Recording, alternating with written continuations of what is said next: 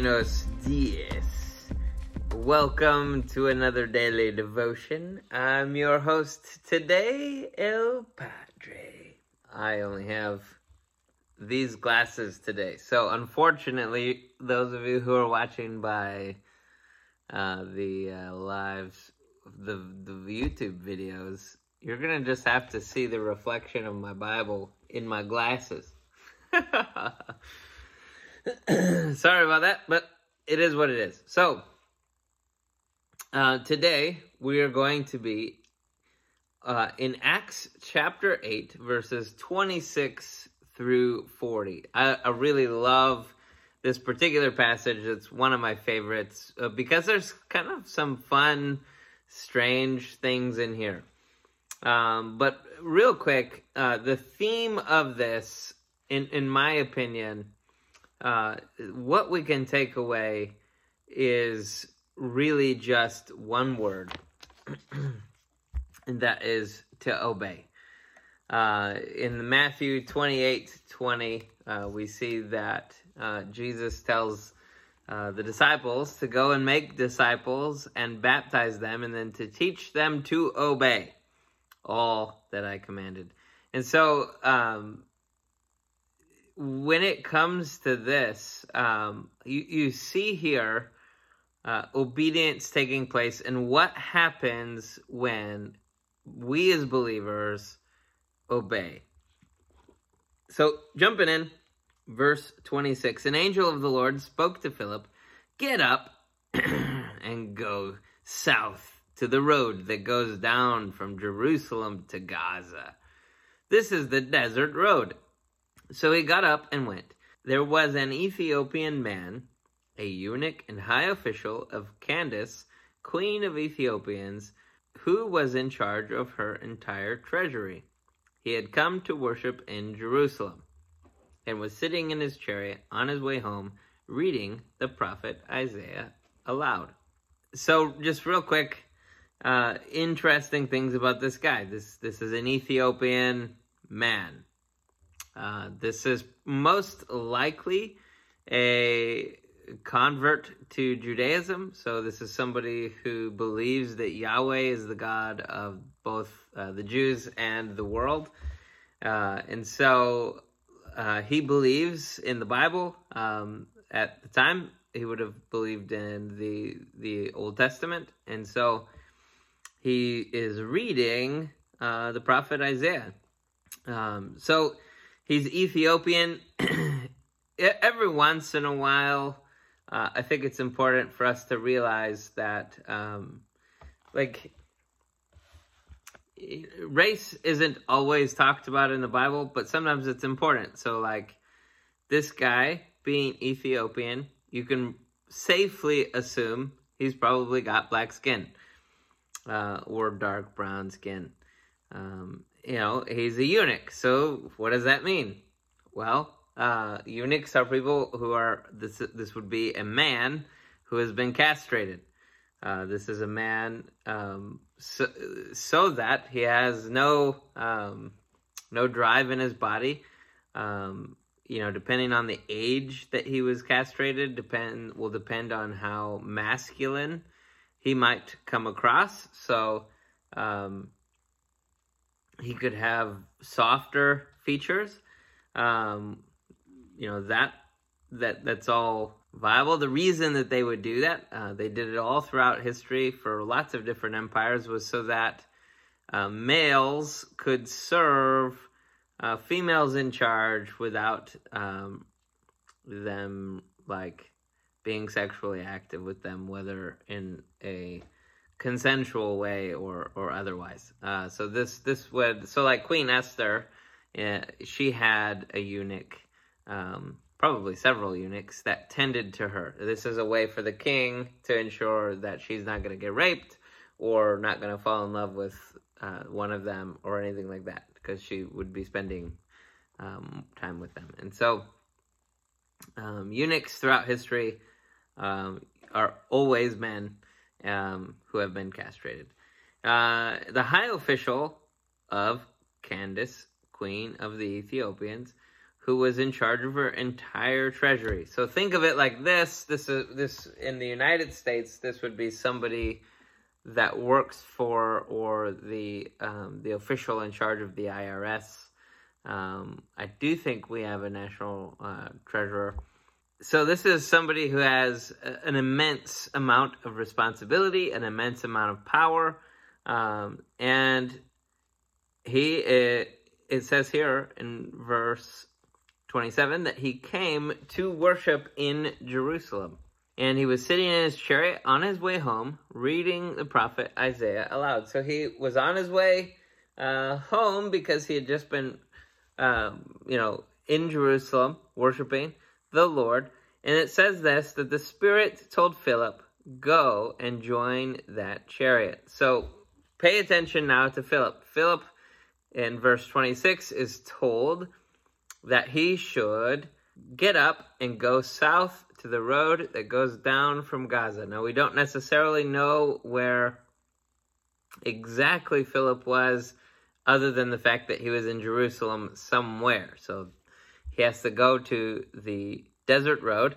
And so he does. He gets up and he goes down there, and then the Spirit tells him to go and join the chariot. So 2 times in 3 verses, we see something that I think is the theme that we can all take away, and that is Philip is a guy that obeys.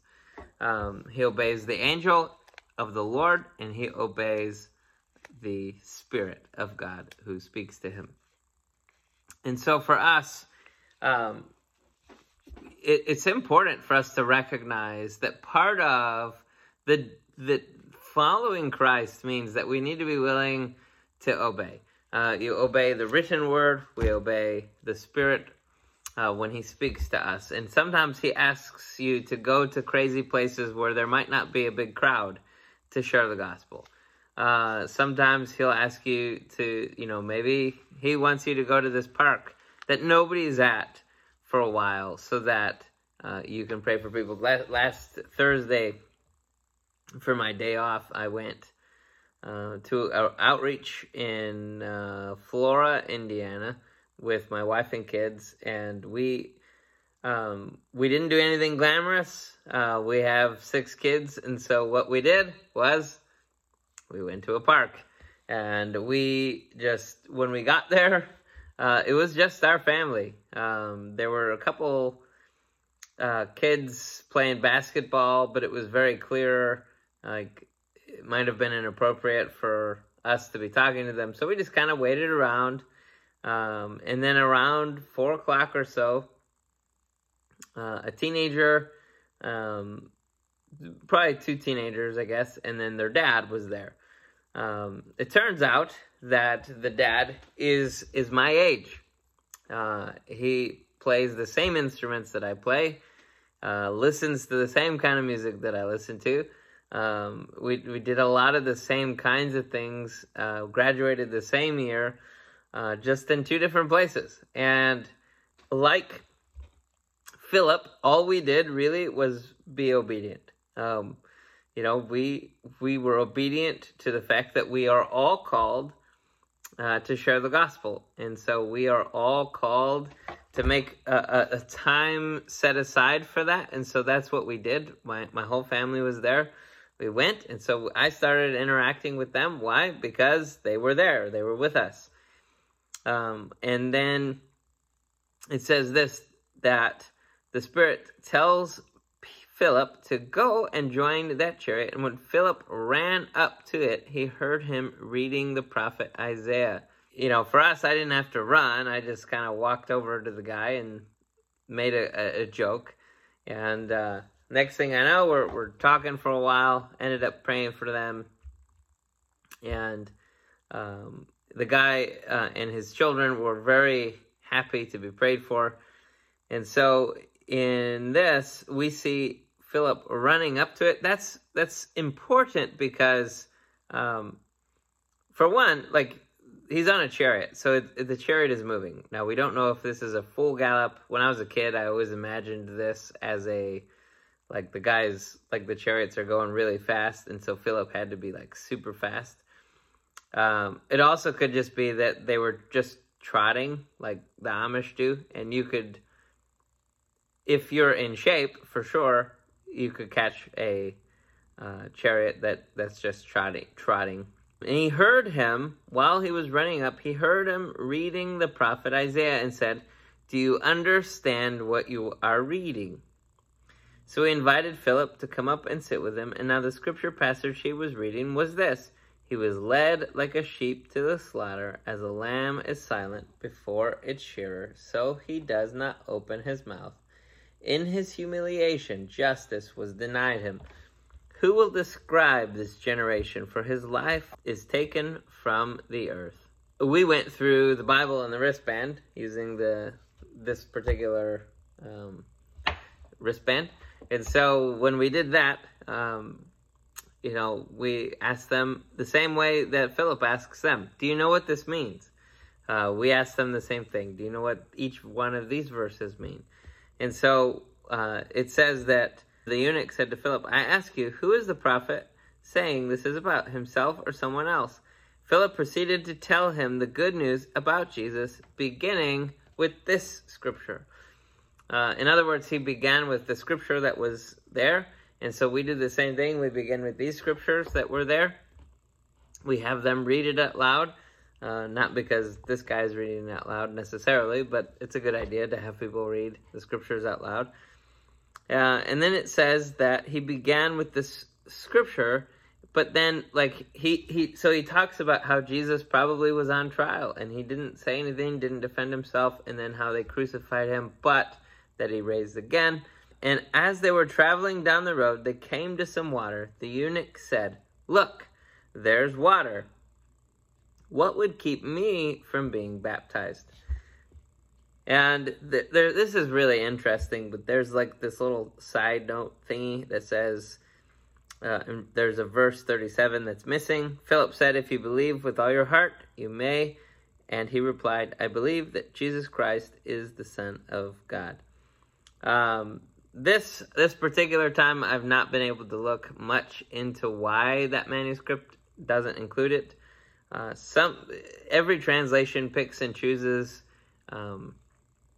If most of the time, we've talked about this in the past, that if the oldest manuscript doesn't have it in it, the Bible that I use usually doesn't include it. We've talked about this before as well, about how just because it's not in the oldest one we have now doesn't mean it couldn't have been in the oldest one originally, and that we just don't know why it would have been missing from the one in between. I don't know. And so let's keep going. As they were traveling down the road, they came to some water. The eunuch said, "Look, there's some water. What would keep me from being baptized?" So he ordered the chariot to stop, and both Philip and the eunuch went down into the water, and he baptized them. So with us, I actually have a copy right here. On ours, this is the Bible. Well, you can see my daughter put a nice little gift for me in there, a little bookmark. We have these little Bibles that we use that have all the tabs on it. And the verse is highlighted, so we make it pretty easy for everyone. This is a tool that Time to Revive uses that we use here at Redeeming Life Fellowship because it makes it super duper easy. And there's a question on the back. What would keep me from getting baptized? Well, here, this says, "Is there anything or anyone keeping you from accepting the free gift of life in Jesus today?" And so when I asked this question to our pals that we got to pray for at the park, both the dad and the son said that there was nothing keeping them and that they would, in fact, like to open that free gift of love, of life in Jesus. And so right then and there, we prayed at the park. They didn't end up getting baptized like this, like the eunuch, but to me, that's still pretty exciting. That's a testimony, like this is a testimony. So he ordered the chariot to stop, and both Philip and the eunuch went down into the water, and he baptized him. When they came up out of the water, the Spirit of the Lord carried Philip away, and the eunuch did not see him any longer, but went on his way rejoicing. I love this. to me, this makes me think of, I think it's Star Trek, when you just when they beam you up, Scotty, and they teleport you, so to speak, somewhere else. It seems like the Spirit of the Lord does this for Philip, but maybe he just whooshes in and picks him up, and then carries him away. Who knows? This is my giant water. There you go, Dan. I have water. I don't got none of that hot bean water, Dan. This is a supernatural activity that takes place. And I believe that the reason that this is taking place is because Philip is known to be trustworthy. He's known to be obedient. And when God tells him to do something, he does it. And so God recognizes, hey, I need you, Philip, to share the gospel somewhere else. So Philip appeared in Azotus, also known as Ashdod, and he was traveling and preaching the gospel in all the towns until he came to Caesarea. So the reason for him to be transported was so that he could share the gospel. It wasn't so that he could just go somewhere faster, so that he could, get to the pizza place as fast as he wants. It's because he needed to share the gospel.